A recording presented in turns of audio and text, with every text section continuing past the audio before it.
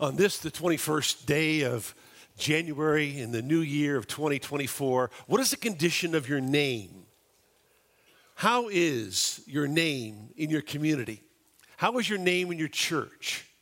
How is your name in the workplace? How is your name in your school? Do you have a good name? Because there's nothing better than a good name.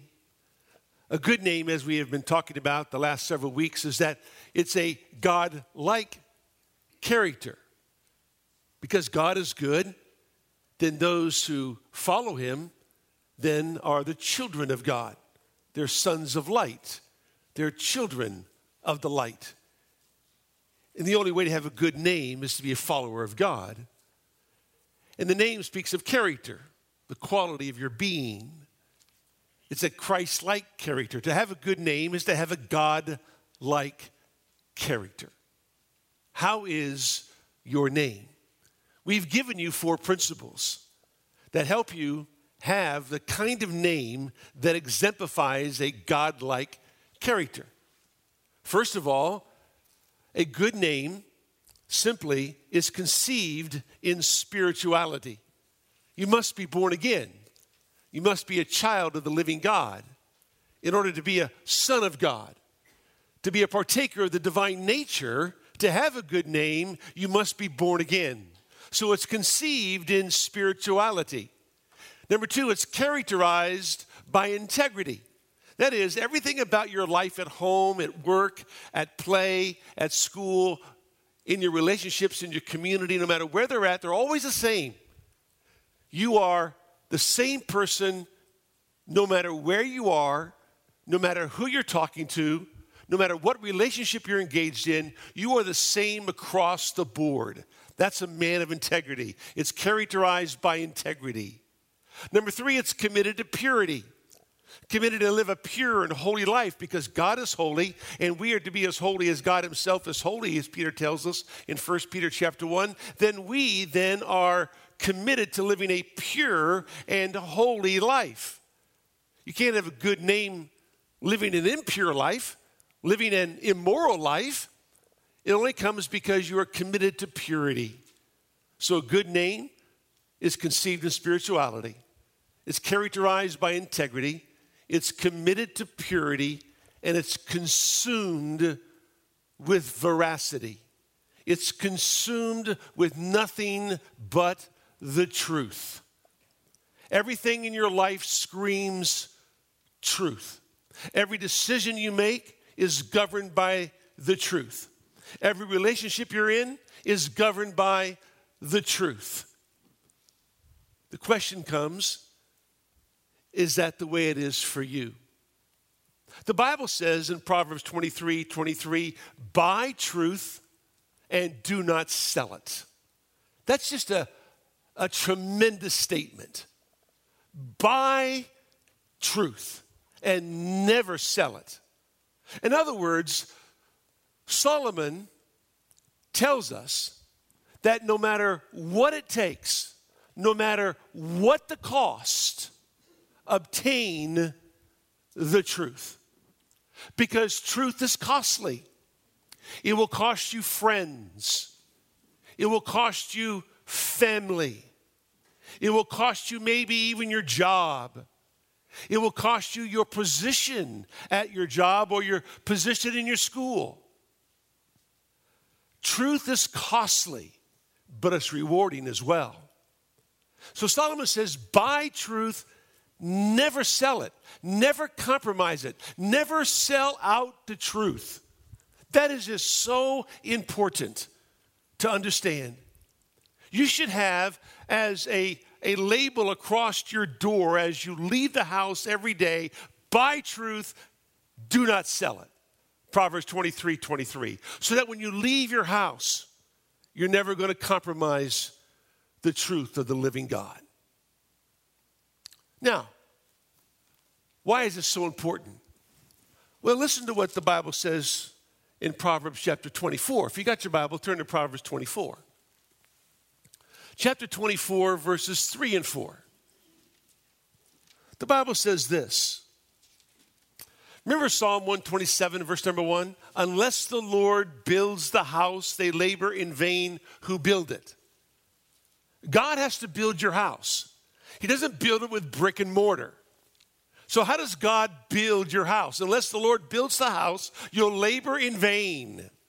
So let the Lord build it. How does he do that? Proverbs 24, verse number 3. By wisdom a house is built. By understanding, that house then will be established. And by knowledge, the rooms are filled with all precious and pleasant riches. Those two verses speak volumes to you as a father, as a mother, as a parent, and the condition of your household. By wisdom, the house is built. Wisdom is the application of truth to life. By understanding, it is established. Understanding is the verification of truth to life. By knowledge, all the rooms are filled with pleasant and precious riches. Knowledge is the clarification of truth to life. That's very important to understand that. They are all very similar, but yet distinctly different. Wisdom applies truth. Wisdom is not what I know about the truth. Wisdom is how I apply truth to the everyday life that I am living. So by wisdom, by the application of truth to life, the house then is built. It doesn't mean that it is erected. It's a word that means to restore, to take that which is not doing well and restore it back to its original purpose. You can't do that without wisdom. And wisdom applies truth to life. That's why you buy truth and you never sell it. Because you can't restore your home without the truth. You just can't. And by understanding is the verification of truth to life. That is, it's verified by demonstration and by testimony, by illustration. Because you apply it to life, you now then can verify it in life. If you don't apply it, you can't verify it. The only way it's verified is because you apply it. And so by understanding, the house then is established. That's a word that simply means to fortify, to strengthen. That which is beginning to fall over, that which is beginning to lean over, is set back up erect. So once the house is restored, it can be set in order so that it has a firm foundation. That happens when understanding rules in the home. And then it says, by knowledge, all the rooms are filled with precious and pleasant riches. Knowledge is the clarification of truth. It clarifies it. Through what? Instruction. Through teaching. Listen, you can't clarify the truth unless you've already verified the truth. And you can't verify the truth until you have applied the truth. So there's an application of truth, there's a verification of truth, then comes the clarification of truth. I'm then able to teach the truth effectively because my children are willing to listen because they see the truth lived out in mom and dad. So important. Proverbs 24:14 says, know that wisdom is thus for your soul. If you find it, then there will be a future, and your hope will not be cut off. Without wisdom, you have no future. With wisdom, you do. Listen to what Solomon says in Proverbs chapter 3. Proverbs chapter 3, verse number 13. How blessed is the man who finds wisdom, and the man who gains understanding. The man who is able to find that which he applies to his life and then is able to verify in his life through testimony and demonstration, says, for her profit is better than the profit of silver, and her gain better than fine gold. She is more precious than jewels, and nothing you desire compares with her. Long life is in her right hand. In her left hand are riches and honor. Her ways are pleasant ways, and all her paths are peace. She is a tree of life to those who take hold of her, and happy are all who hold her fast. The Lord, by wisdom, founded the earth. By understanding, he established the heavens. By his knowledge, the deeps were broken up, and the skies drip with dew. My son, let them not vanish from your sight. Keep sound wisdom and discretion, so they will be life to your soul and adornment to your neck. Then you will walk in your way securely, and your foot will not stumble. When you lie down, you will not be afraid. When you lie down, your sleep will be sweet. Do not be afraid of sudden fear, nor of the onslaught of the wicked when it comes. For the Lord will be your confidence and will keep your foot from being caught. Wisdom, understanding, and knowledge. That's why you buy truth and you don't sell it out. But is it not true that we find it so easy, so hard to buy it, so hard to obtain it, so hard to apply it, so hard to verify it, but yet so easy to sell it? I wrestled with whether or not I'd share this illustration with you or not, and I came up on the side that I was going to share it with you. And I thought it'd be very important for me to read what was said, because it was given over the airways for many, many millions of people to listen to. There's a pastor in the Midwest. You probably know him, have heard him well on the radio. He's a Scottish pastor. His name is Alistair Begg. He has a ministry. The ministry he oversees is called Truth for Life. Okay? That's why I'm sharing the illustration. Because a good name is consumed with veracity. It's consumed with truth. That truth for life is the mantra of the person with the good name. So he oversees a ministry entitled Truth for Life. He has a huge church in Cleveland. And one day, he had a conversation over the airwaves with a grandmother who called in. And the grandmother who called in was not asking a theological question. She was asking a relational question. It wasn't a theological treaty about some doctrine of the Scripture. It was basically the application of truth for life. Very important. So the grandmother calls in, and this is what Alistair Begg says. She called in and she said these words: "My grandson is about to be married to a transgender person, and I don't know what to do about this. And I'm calling to ask you to tell me what to do." Now, before I go further, I want you to think about that question. Your grandson is about to marry a transgender person. What would you do? Remember, the person with a good name is consumed with the truth.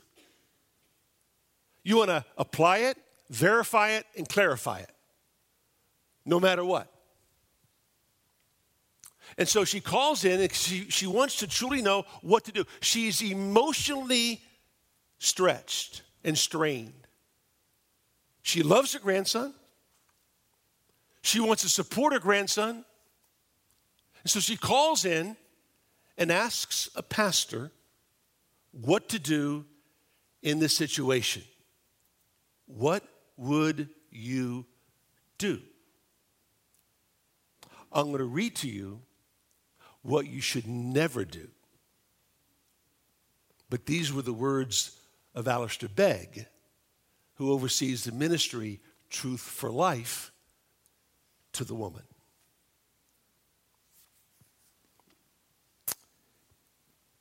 He says, does your grandson understand that you believe in Jesus? Now, first of all, that's the wrong question. Why? Because the demons believe in Jesus. James 2, verse number 19. That's just the wrong question to ask anybody. Probably everybody believes in Jesus, the historical figure who lived and walked the earth and died and was crucified. Most people believe in Jesus. So to ask your grandson who wants to marry a transgender person if he believes in Jesus and knows that you believe in Jesus, he's probably going to say, yeah, he knows that. He probably believes in Jesus too.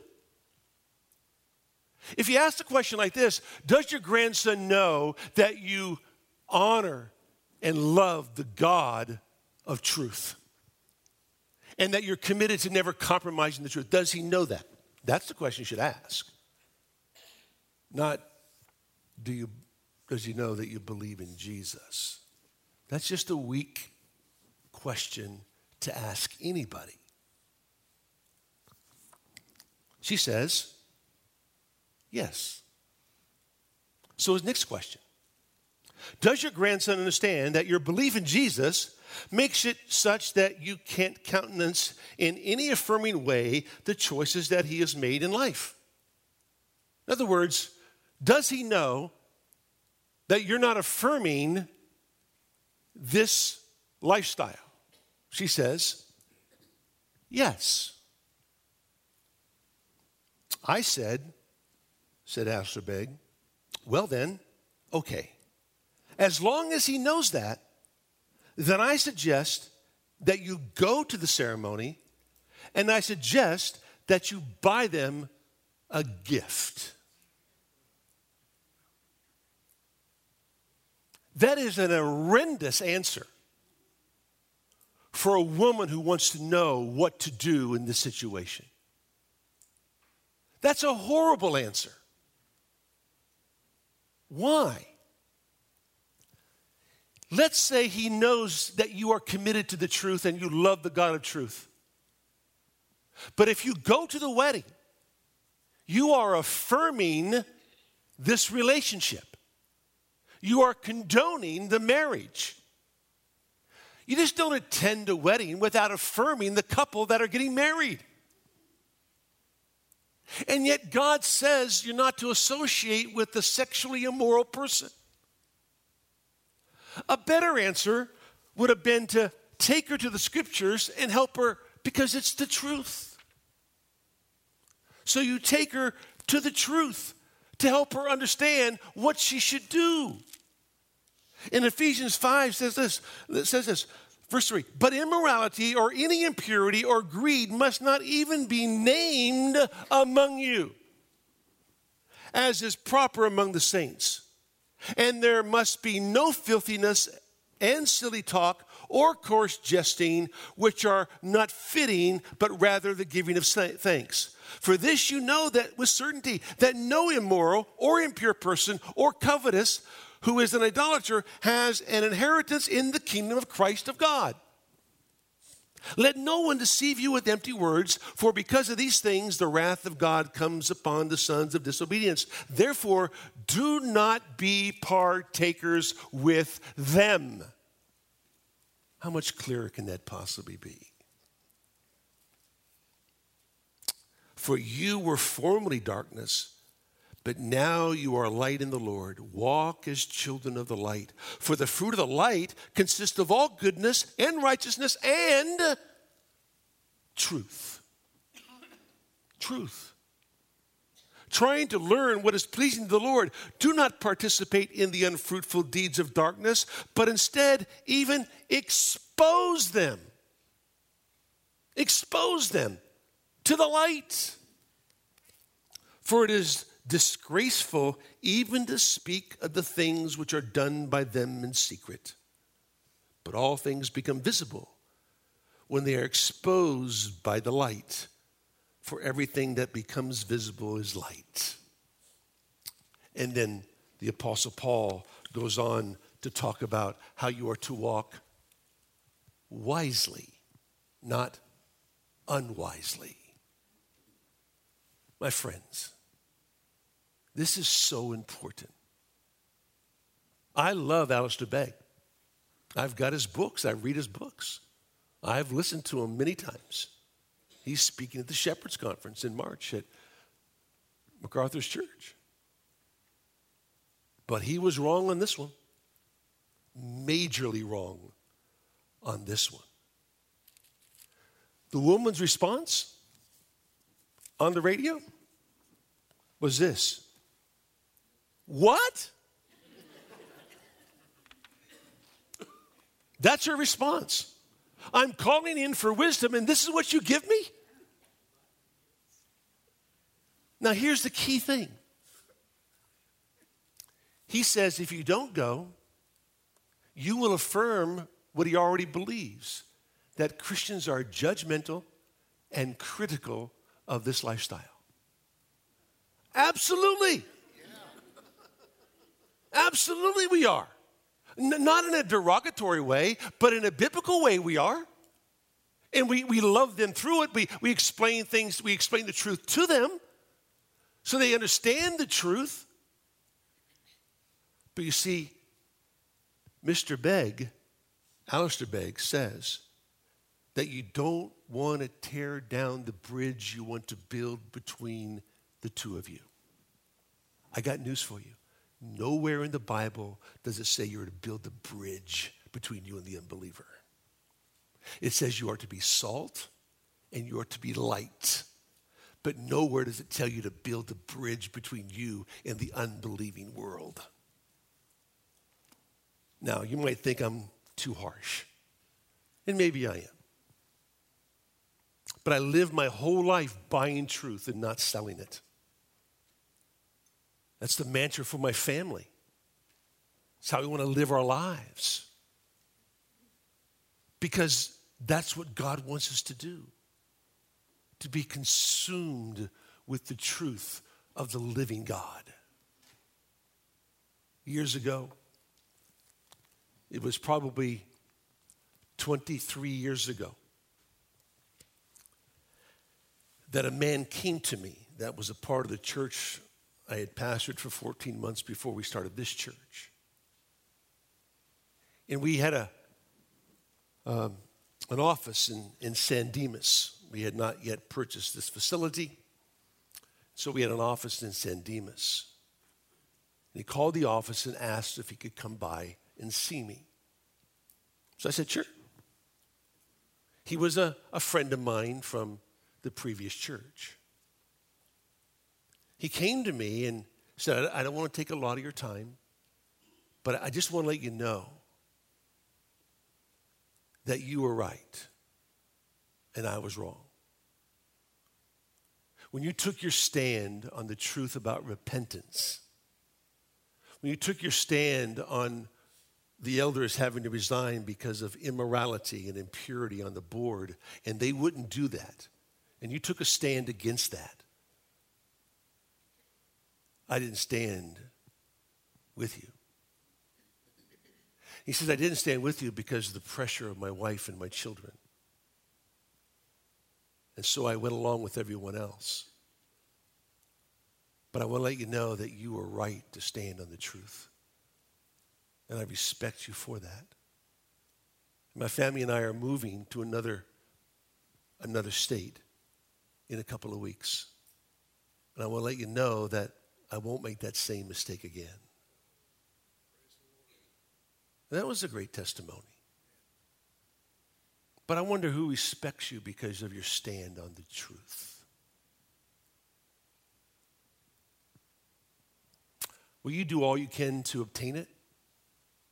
Matthew 13, you have two parables. One about the parable of the pearl, the parable of the lost treasure. both individuals, once they found the pearl and the great treasure, they sold all that they had in order to obtain it because they knew the value of the truth of the gospel. How about you? The Bible says, what shall a man give in exchange for his soul? Matthew chapter 16. For what shall it profit a man if he gains the whole world and loses his soul? It's so hard for me to move off of this point because it's so incredibly important for us to grasp.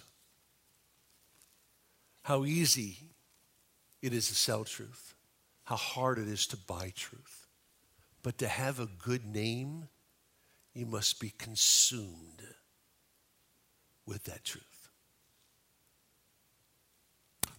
Point number 5. A good name, I'm going to put these two together, 5 and 6, and finish 7, 8, 9, 10 next week. It's conditioned by simplicity and clothed with humility. A good name is conditioned by simplicity and clothed with humility. There is one person in the scriptures, there's more than one, but there's one that specifically exemplifies this. His name is John the Baptizer. He was a man simply conditioned by simplicity. A person that's conditioned by simplicity never draws attention to himself or his sin, but always to the Savior. That was John the Baptist. Listen to what the Bible says in Luke's Gospel, the 3rd chapter. It says these words about John. The word of God came to John, the son of Zacharias, in the wilderness. That's just a mouthful of information. The word of the Lord came to John, the son of Zacharias, while he was in the wilderness. What's he doing in the wilderness? Why is he there? How long has he been there? Well, if you go to Luke chapter 1, verse number 80, it says, and the child that is John continued to grow and to become strong in spirit, and he lived in the deserts until the day of his public appearance to Israel. So you got to connect the dots. Zacharias is a priest in Israel. Remember, he was doing his priestly duties when the angel came to him and said that his wife Elizabeth who was barren, was going to have a son. And there was just so much excitement surrounding that. And Zacharias writes this long Benedictus in Luke chapter 1 about the coming of the Messiah and the coming of the forerunner, John, who would lead the way for the Messiah. And just a tremendous blessing. But John's in the line of being a priest in Israel. So what's he doing in the desert? So John, probably, best case scenario, is that at the age of 20, he would begin training for the priesthood. So the guess is that by the age of 20, he was beginning to move into the desert. If you've ever been to Qumran with me in the wilderness there, in the Judean wilderness, they talk about perhaps that John the Baptist would have been a part of these scribes who were writing down the truths of the Scripture and coming to understand the Old Testament law and coming to understand the coming of the Messiah. And maybe John was one of the men that was with them in Qumran. We don't know that for certain. There's speculation that might have been the truth. We don't know, but we know that John was in the wilderness. So probably around the age of 20, he moved to the desert. He moved to the Judean wilderness. If you've been there, it's hot. During the day, it's cold at night. There's nothing there. He began his ministry at 30, so presumably he was there for 10 years in the wilderness. Why? Because there's something about John that lived the simple life. He didn't live the ostentatious life. He didn't live the embellished life. He didn't live the life of the religious establishment in Israel. His whole life was an antithesis to that lifestyle. His lifestyle was totally against the way the religious establishment lived their lives. So whether it was his diet, which was wild honey and locusts, which was the food of a poor man, whether it was his dress, which was camel's hair and a leather belt, which again was the dress of a poor man, whether it was his dwelling in the wilderness for those 10 years before he came out of the wilderness like a locomotive preaching the gospel, or whether it was, number 4, his declaration, all of it signified a life conditioned by simplicity. He lived a life that was an antithesis to the world, completely different. And he was clothed with humility. He came out of the desert like a locomotive, preaching repentance, for the kingdom of heaven is at hand. And all of a sudden, there were throngs of people, scores of people. The text tells us that all of Jerusalem was coming down to the Jordan to be baptized by John the Baptizer. He was so popular that it says in Luke chapter 3, verse number 15, now while the people were in a state of expectation and all were wondering in their hearts about John as to whether he was the Christ. Think about it. Everything surrounding his birth was prophesied. He's the fulfillment of Isaiah chapter 40, verse number 1. Malachi chapter 3, verse number 1. Here's a man who is the fulfillment of prophecy. That could build your ego, but not John. Not John. Here's a man who is the son of a priest in Israel. He would be a popular name, a popular son. That could build your ego, but not John. Not John. Here was a man who was called out by God to be the forerunner to the Messiah. Hey guys, I'm the one leading the way for the Messiah. That would build the ego, but not with John. He was clothed with humility. In fact, he said in John 3, verse number 30, he must increase, I must decrease. I am not worthy to loosen the thongs of a sandal. I'm not. And everybody was wondering whether or not he was the Christ. Oh, not John. He was clothed with humility because he was conditioned by simplicity. That's why he had a good name. That's why Jesus said there's not a man greater than John born of a woman. Not just simply because he was a forerunner to the Messiah, but he was the kind of man that exemplified a godlike character. Further on in Luke's gospel, the 3rd chapter, says this. So with many other exhortations, he preached the gospel to the people. But when Herod the Tetrarch was reprimanded by him, why would he reprimand Herod? Because of Herodias, his brother's wife, and because of all the wicked things which Herod had done. Herod also added this to them all. He locked John up in prison. Here was a man so consumed with veracity that he would confront the leader in Israel because of an illicit relationship that he had with his brother's wife.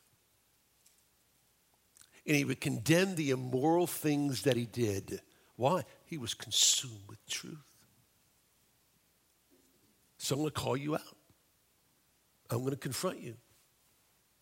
I'm going to make sure you know you're wrong. because God expects us to live to his standard, and Herod, you are not. And John was thrown into prison. You know the story. John was beheaded. Why? A good name, conceived in spirituality, characterized by integrity, committed to purity, consumed with veracity, conditioned by simplicity, clothed in humility, listen carefully, is always contested by the enemy. And that's next week. Let's pray. Father, we thank you, Lord, for today, the chance you give us to spend time in your word. Our prayer, Father, is that we would truly live in light of your word. And that, Father, as a church, we would realize this is a place where the holy truth is wholly taught all the time. We thank you for those who are here today. Pray that, Lord, your word would speak to their hearts. And that, Lord, you do a mighty work in their lives. Drive them closer to you until you come again, as you most surely will. In Jesus' name, amen.